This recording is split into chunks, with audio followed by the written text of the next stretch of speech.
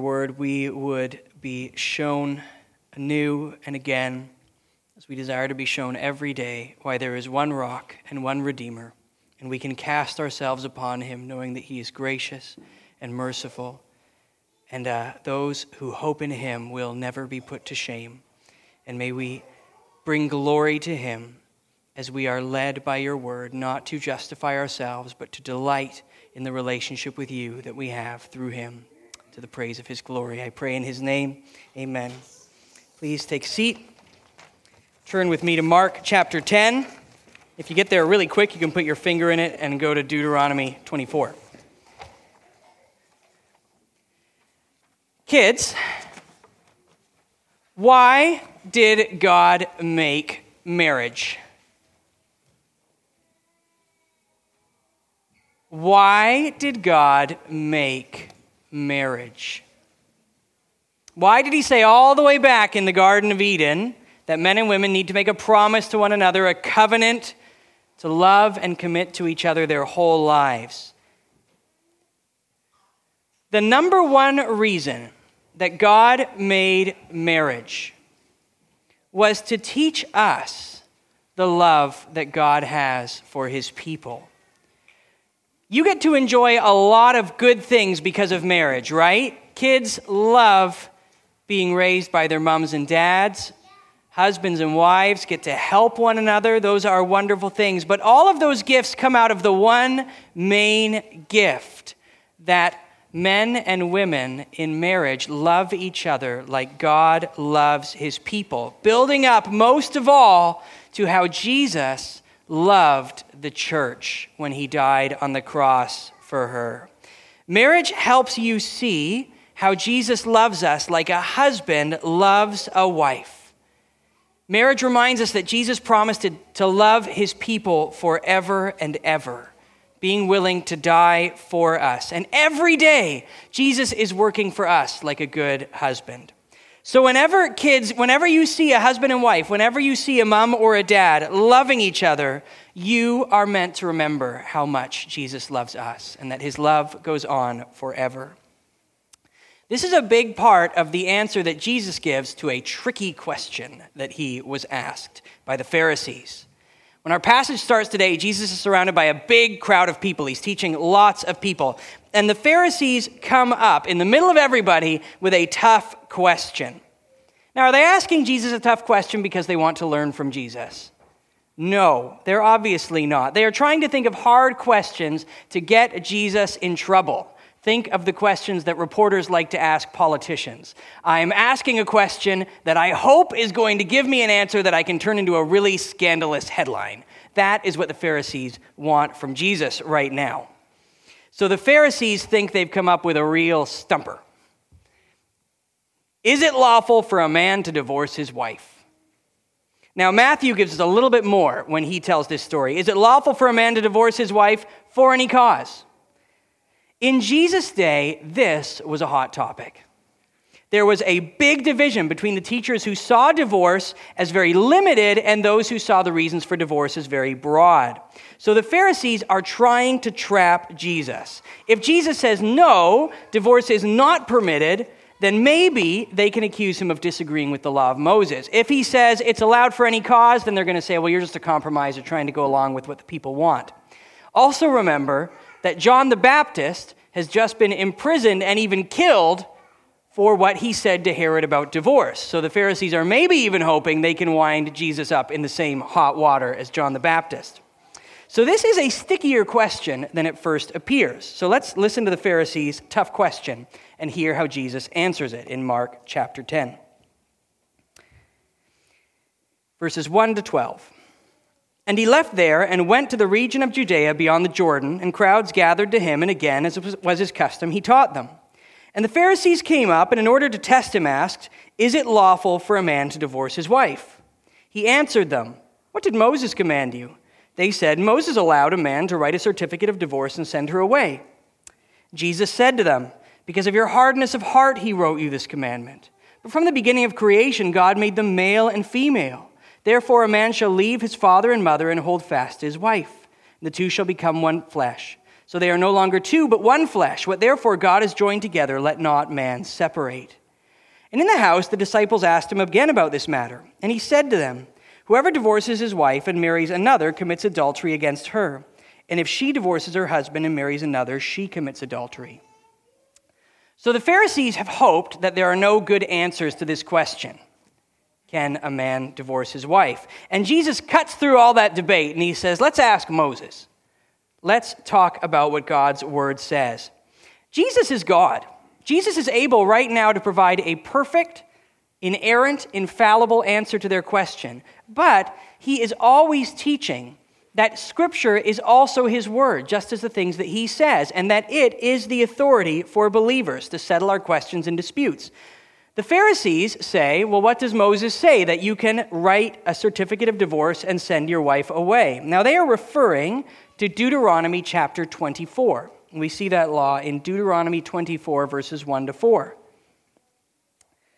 When a man takes a wife and marries her, if then she finds no favor in his eyes because he has found some indecency in her, and writes her a certificate of divorce and puts it in her hand and sends her out of his house, and she departs out of his house, and if she goes and becomes another man's wife, and the latter man hates her and writes her a certificate of divorce and puts it in her hand and sends her out of his house, or if the latter man dies, who took her to be his wife, then her former husband who sent her away may not take her again to be his wife, after she has been defiled. For that is an abomination before the Lord, and you shall not bring sin upon the land that the Lord your God is giving you for an inheritance. So the debate raging about this passage largely concerned two things. What was the indecency for which the man could send his wife away, and what was the actual process for him obtaining a certificate of divorce and putting it in her hand? Should that process be easy? Should that process be hard? One important detail that you probably noticed when reading this passage is that this is not a blueprint for divorce. It's not even given as a deliberate endorsement of divorce. Rather, it deals with a specific case, but a case which acknowledges the reality of divorce taking place. Moses is referring to a way that divorce could be manipulated to exploit wives.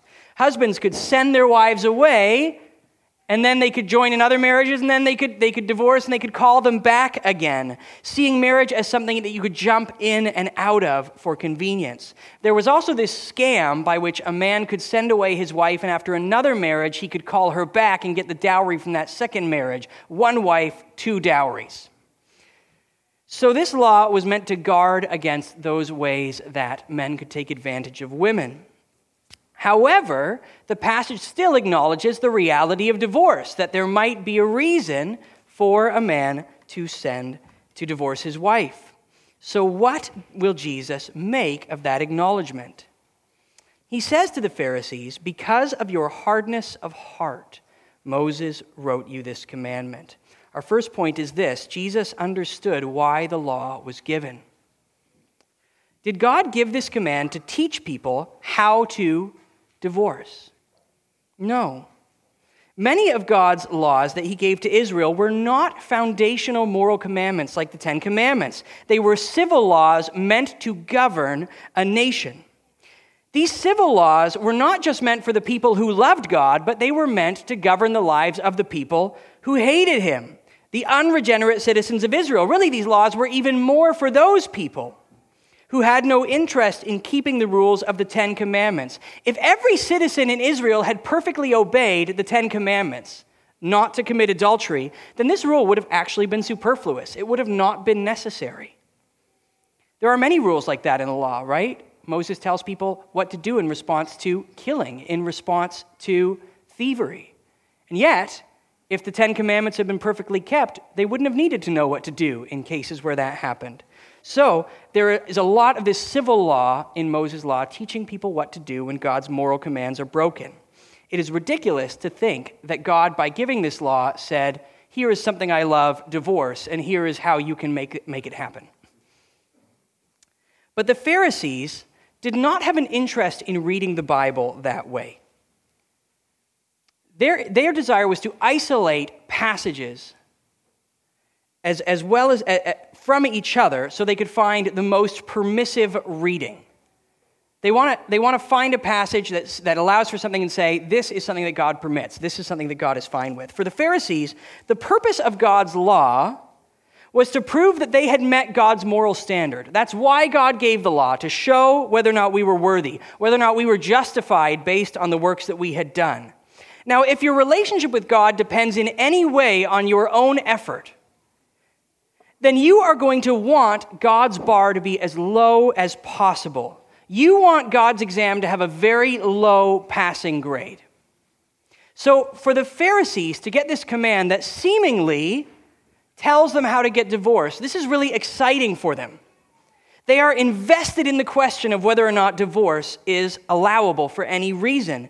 Because if you already have a heart that is full of coveting and adultery, then having this sort of lawful escape hatch on your marriage covenant so that you haven't broken the command against adultery physically is really desirable. This is going to be really helpful for me. So the Pharisees are left pointing to these laws that are meant to govern wicked, unregenerate citizens in Israel and trying to figure out how they can use them as their standard for self-righteousness. This is a really common self-deception when we read God's word.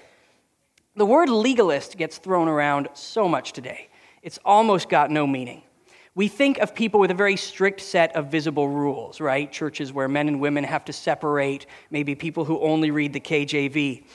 But if we say that the definition of a legalist is someone who wants to be justified by works instead of grace, somebody who thinks that their relationship with God depends on what they do rather than the grace of God, if that's our definition of a legalist, then you will find that a legalist might have a high standard regarding some very visible rules, but they will often be found looking for the lowest standard in God's word. Consider somebody who says, I just think that if you're kind to everyone, polite, sincere, then God won't turn you away. Or even that person who judges someone who even disagrees about the gospel. Well, he's just so nice. You need to spend time with him. You've got to see how kind he is. What a great guy that is. If that guy doesn't know God, then I don't know who does. It doesn't matter what he says about his beliefs. You know what that is? That is legalism. That is saying that God must receive someone based on an assessment of that person. God must receive them based upon their choices and their actions. My friend, you can hate Christians who take holiness too seriously. You might cringe at somebody thinking of you as one of those really zealous, conservative, religious people. You might be actively trying to prove that your religious life works with one foot in the world, living just like your neighbors who don't love God. And you just need to meet this minimum standard of prayer and kindness. But it might be time to ask yourself, are you just a low-bar legalist? Have you missed the actual way that people have a right relationship with God? Have you missed how an actual relationship with God changes your heart and your life? My friend, you do not have to meet a high standard of righteousness.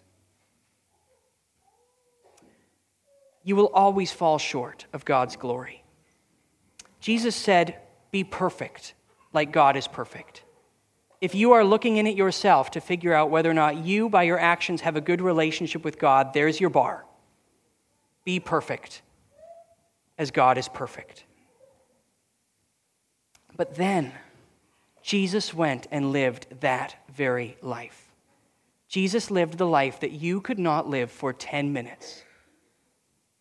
And then, entirely as an undeserved gift of grace, with that record of a perfect life in his hand,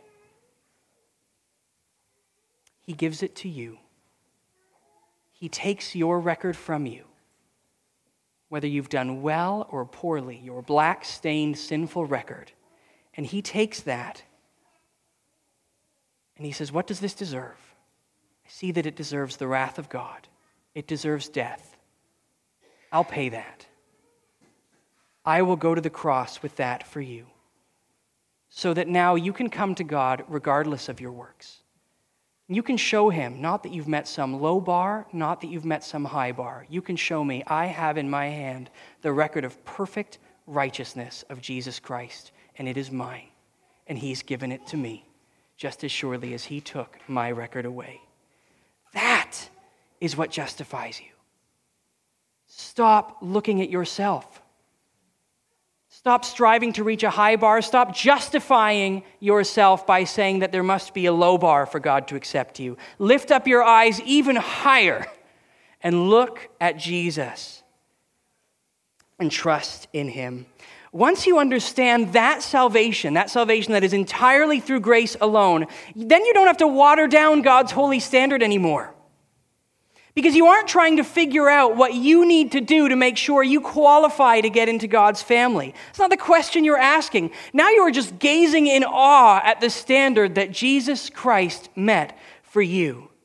And then, once you've enjoyed that salvation, you can come back to that standard and you can ask, I want to know what it means to enjoy being a child of this God.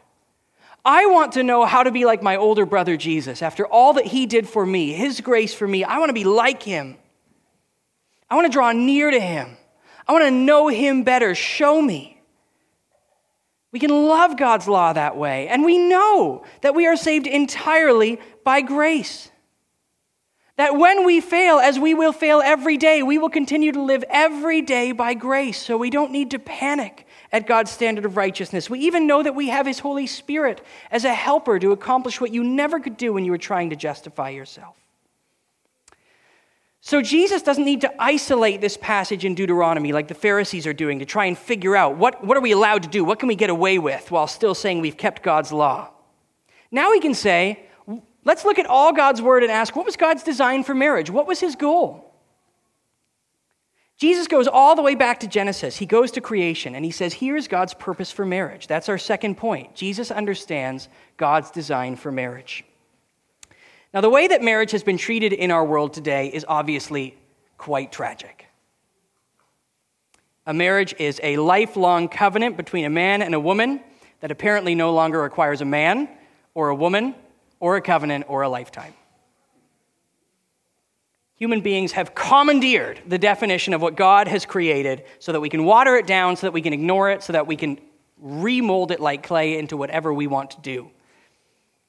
Now, Jesus here shows us how God defines marriage.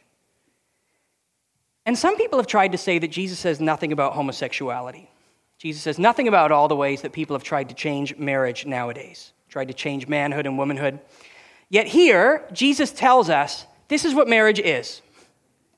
And he says it is inextricably bound up with the creation of men and women. Now, this analogy is a little bit flippant, but I think it's helpful.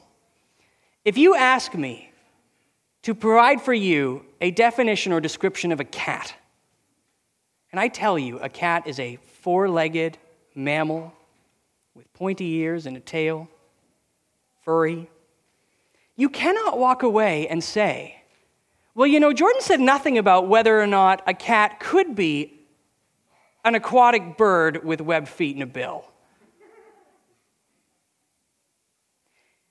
Here in this passage, Jesus tells us what marriage is. He defines it. And he does not separate his own word from the rest of what he has said in Scripture. He defines it with Genesis, as Genesis does, and as it's defined from there all the way to Revelation. We will not pit Jesus against his word, and we will look at this and see how foolish it is when people try and say he didn't talk about this subject to justify their own sin. But even when we have some basic grasp of God's definition of marriage, many people who would count themselves conservative Christians struggle to understand the real richness and meaning behind it. What was God's purpose in giving it? Jesus explains here, marriage is not just some institution meant to help a society. It's not just a legally binding relationship.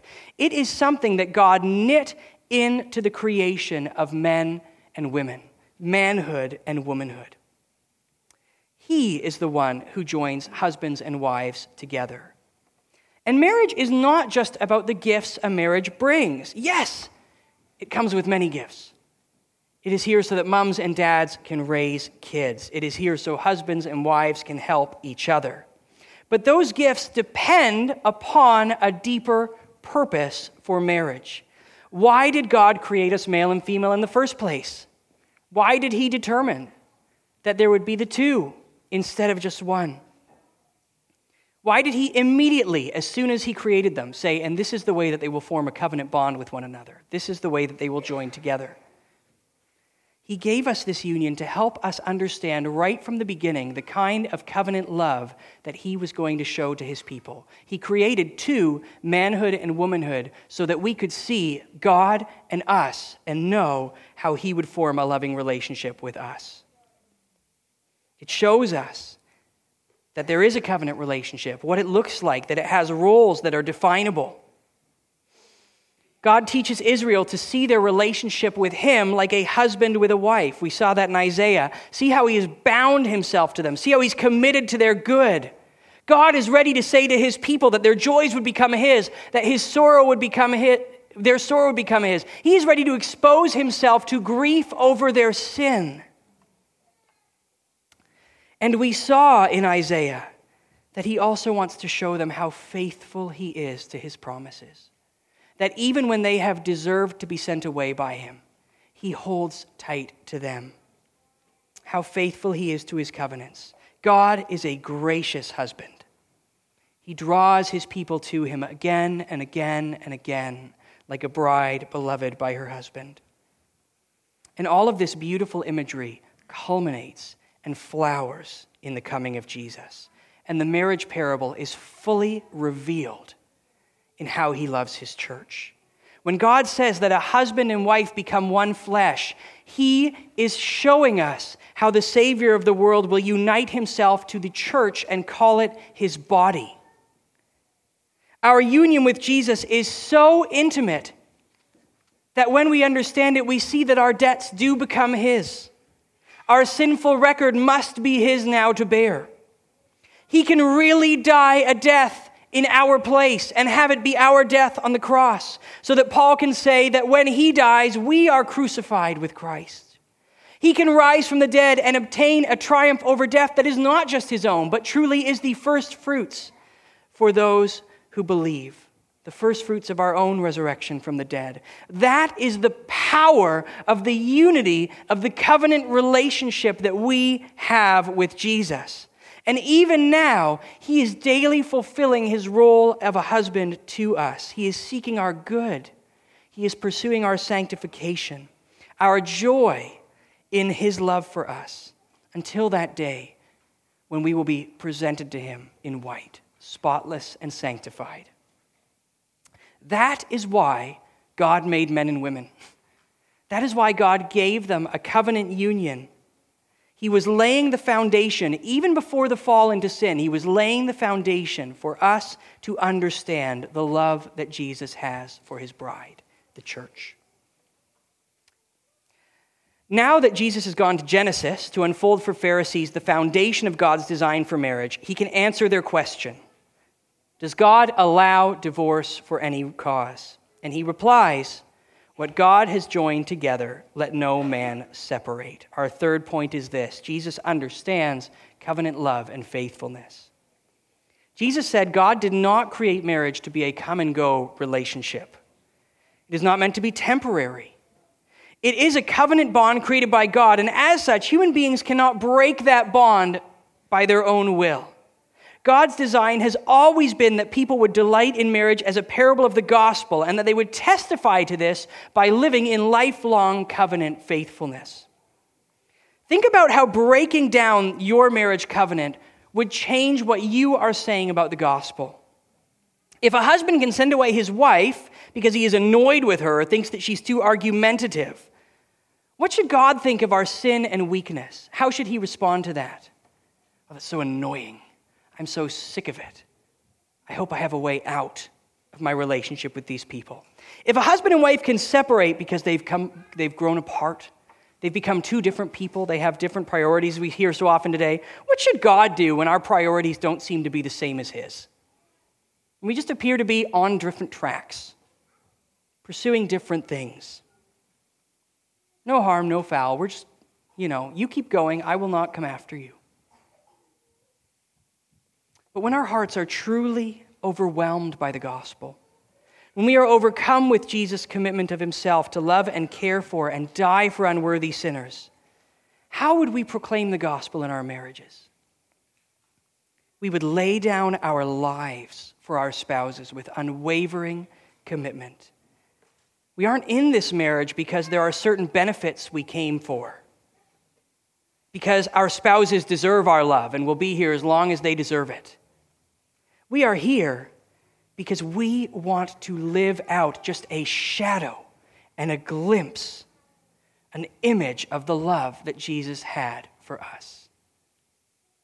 We will commit to our spouses' joy, their sanctification, their relationship with their Heavenly Father. Christian spouses are not meant to be paranoid about whether or not they are going to do or say something to make their husband or wife abandon them.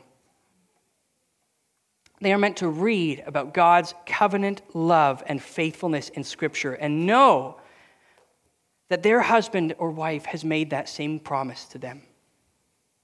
When we see that Jesus will never leave or forsake us, that his love for us is unto eternity, we want to testify above all that truly loving and committing to our spouses till death do we part is our song about that gospel every day.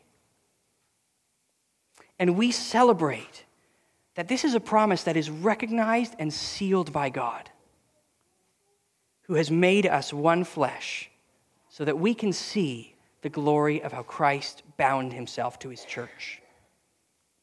This is not a bond that you can just walk away from. You cannot say, I found a new wife now. I found a new husband now. That assumes that you get to choose the bond instead of asking, who has God bound me to? Jesus says you don't have the option to break apart what God has joined in one flesh. That's like going back on a heart transplant or a hip replacement. You know what? It's not really working out. Just take that out and we'll both go our separate ways, me and that heart.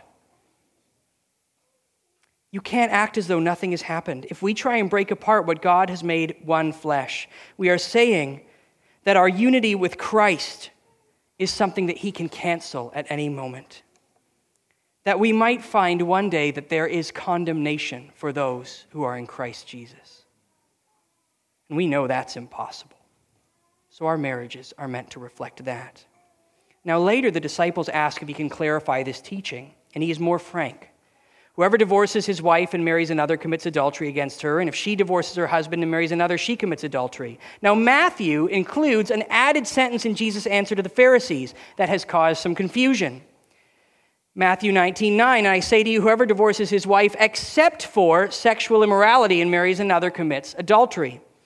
Now, in the one passage, it seems like Jesus has ruled out divorce entirely. Now, in the other, it sounds like he has a caveat. What are we to make of this? And it's actually very helpful for us because we ought to understand these two together. What is adultery? Adultery is sinfully breaking the terms of the marriage covenant.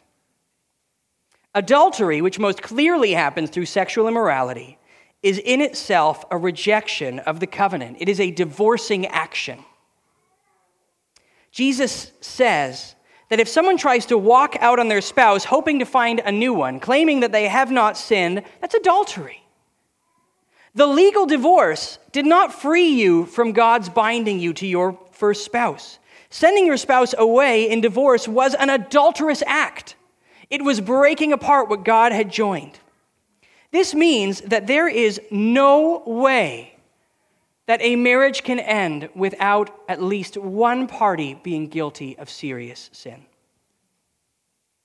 Nowadays, we hear a lot about no-fault divorce. This is a relatively new concept, and we can understand why it's caught on in our world. But God's definition of marriage does not have room for no-fault divorce. If we believe marriage is a covenant established by God, then to break those covenant terms is sin. It must be true in every divorce that at least one party, if not both, have committed that sin. However, it is important to note in Jesus' answer that not every divorce is sinful on the part of both parties. a spouse may obtain a legal divorce because their spouse has already sinfully broken the terms of their marriage through adultery. If your husband or wife has committed adultery, you can divorce them. You can even remarry without guilt or fear, because your obtaining of a divorce was not the breaking of the covenant. The adultery was. There was a sinful breaking of the marriage covenant, but it was not your sin. Jesus grants equal rights in this to the husband and the wife. Just as both can sin in a way that breaks the covenant, both of them could legally dissolve the marriage when the other spouse has already broken the covenant through adulterous sin, such as sexual immorality or abandonment. Now, Jesus is actually helping us to understand what Moses meant in Deuteronomy. Moses did not mean you could leave your wife on any terms. That was never the plan. Adultery was the indecency that made divorce legitimate. This was part of the hard-heartedness that God's law acknowledged, that adultery would happen and divorce might be a procedure that a righteous person could follow in light of that. And Moses' law was helping God's people to see those terms on which that divorce could be understood. Now, it is also true that the spouse that was sinned against does not have to follow through with the breaking of the covenant by obtaining a legal divorce. They can choose to extend grace and uphold the marriage covenant in forgiveness of the sin of adultery. But it is also important that they do not have to do this. When God tells his people that he will receive them back, not because of what they have done, but entirely because of grace, he means it. It's real, actual, undeserved grace. And he means that it would be just for him to obtain a divorce and send them away because of their adulterous sin. This means that when a spouse chooses, based on the adultery of their husband or wife, to divorce them, they are demonstrating God's good justice. God loves his justice. That is not a sin. Or the spouse can choose to extend God's grace by remaining in the covenant as God did with his people. God loves his grace. This is not a sin. In both cases, God is pleased. One important discussion that also comes up that I think we have to look at when we come to this passage is what sins constitute adultery and abandonment, and thus which sins invite a spouse to dissolve a marriage through divorce. There have been terrible sins committed within marriages. Cruelty, physical abuse, and this passage has at times been used to tell the victims of those sins that because we would not count this adultery, because one might not, they should remain not only in the marriage, but continue to bear with the sin of their spouse, even if it is dangerous for them and their family. We would be very foolish to use this passage to cover over and ignore sins. Things that the Bible is very clear are sin. The Bible heartily condemns men who take advantage of the physical weakness of their wife or are impatient. It condemns all hatred, an uncontrolled temper, condemns pride and haughtiness. The Bible also tells us that it is right for a church to defer to the sword of the government when a crime has been committed that is within the government's sphere. It would be the church's right duty to bring up these sins to the government immediately if it is the government's responsibility to bear the sword in those cases.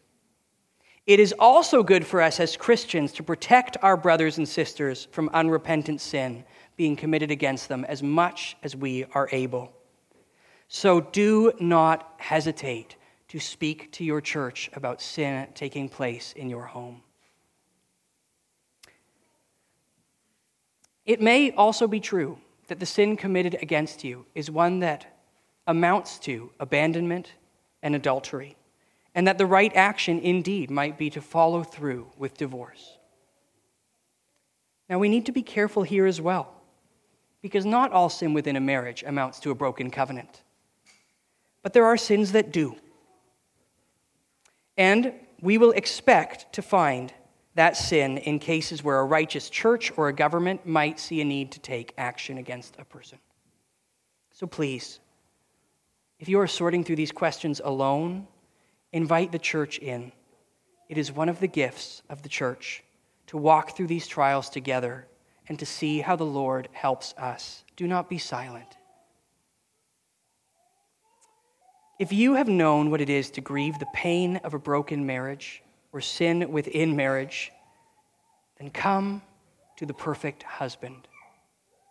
Come to the one who makes eternal promises. Know his unfailing, constant love for you. He will never leave you or forsake you. He will never change. He will never weaken in his commitments. He will never waver in his care or commitment to you.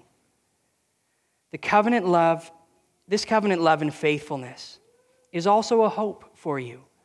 If there are those here who have acted sinfully against their marriage covenant, even if there are those here who obtained a sinful divorce, Jesus loved his bride so much that he united with us in our sin. And he bore that sin to the cross, and he put it to death there, never to be remembered. It is in the covenant love of Christ that you can find forgiveness, renewal, sanctification, and hope in the face of your own covenant unfaithfulness. Have you repented of that sin? Have you trusted in the salvation of Jesus? Do not delay. Oh, friend, do not live with that sin, either to justify it or carry its weight any longer. Christ is here now, and his promises are sure, unfailing, and eternal, and he makes them to all who call upon him to be saved. Now, husband, wife, brother, sister, you know, no matter who you are, that you have fallen short of God's covenant love for his people. You have fallen short of Jesus' gracious, eternal commitment to his bride. But it is because Jesus showed his love for you that you can come back to that standard of faithfulness and you can love it. That's how Jesus loves you. And you can even strive to live in that and enjoy it by following Christ by the power of his Spirit. Single people, you can walk in self-control. Never objectifying people made in the image of God. Honoring the marriages of your brothers and sisters, even as you rightly long to have that covenant relationship yourself. Husband, you can love the gospel covenant that God has put you in with your wife. You can love them like Jesus loved the church. You can lay down your whole life for their good. Not just saying, I'd be willing to physically die for her if I had to, but dying to yourself for your wife every day. Not by submitting to your wife as a doormat to tell her whatever you say is good. You are a servant to your wife because you are submitting to Christ. And he tells you what is good for your wife and your family. And he desires that you would be a part of his wonderful work, that she would be one day be presented spotless and white before him. Wife, you can love the gospel commitment that God has put you in with your husband. He is not Jesus. You have probably already noticed. But he wants to love you as Jesus does. That is his goal. That is his aim. That is what he strives for. Help him. His efforts might not always look like what you want. They might feel sputtering and weak and inconsistent, but help him. And love when he does that. Love when he strives to love your family like Jesus does. Love when he tries to pattern this covenant relationship after Christ's love of his church. When he wants to lead your kids in that, encourage him. And help him to be more conformed to the image of Christ in your marriage and all your life. Not all sin dissolves a marriage covenant. Every single marriage will teach you repentance and grace and forgiveness and patience and patience and patience and patience and patience. So let's love marriage because we are learning in it what the gospel means, what the gospel really is. It is a daily parable of the love of Jesus for us. I hope that all of us, married and single and young and old, those who delight in having a marriage built upon the gospel, those who grieve broken marriage covenants, may all of us delight in the covenant faithfulness of our God and in Jesus, the perfect husband of the church, who united himself, who became one flesh with us, who paid our debts, who bore our stripes, who purchased life for us, and who is preparing a household, a place for us to dwell with him, where he will be faithful to us forever and ever and ever, and not even death will part us. Let's pray. Heavenly Father, we thank you for the promises of Jesus. Thank you that in him we find the thing that marriage points to. Father, in our marriages, as we see the marriages of others, as we hear about it in your word, Father, may we glimpse the depths of the commitment and faithfulness of Jesus. May we get a glimpse of the strength, the eternal strength of his promises, the depth of the unity he has with his people, the richness of the gifts he provides for us, the perfection of his substitution, binding himself to us so he can take our place. And may we also see in this living parable the hope we have for an eternity of a covenant bond that will never, ever be broken. Father, I pray that those here who do not rest in that relationship, that covenant, would join in it now, only by faith, to delight in and rest in these promises forever. We praise you for holding and keeping us, that there is no condemnation for those who are in Christ Jesus, that we can rest in him now and forever, I pray. Amen.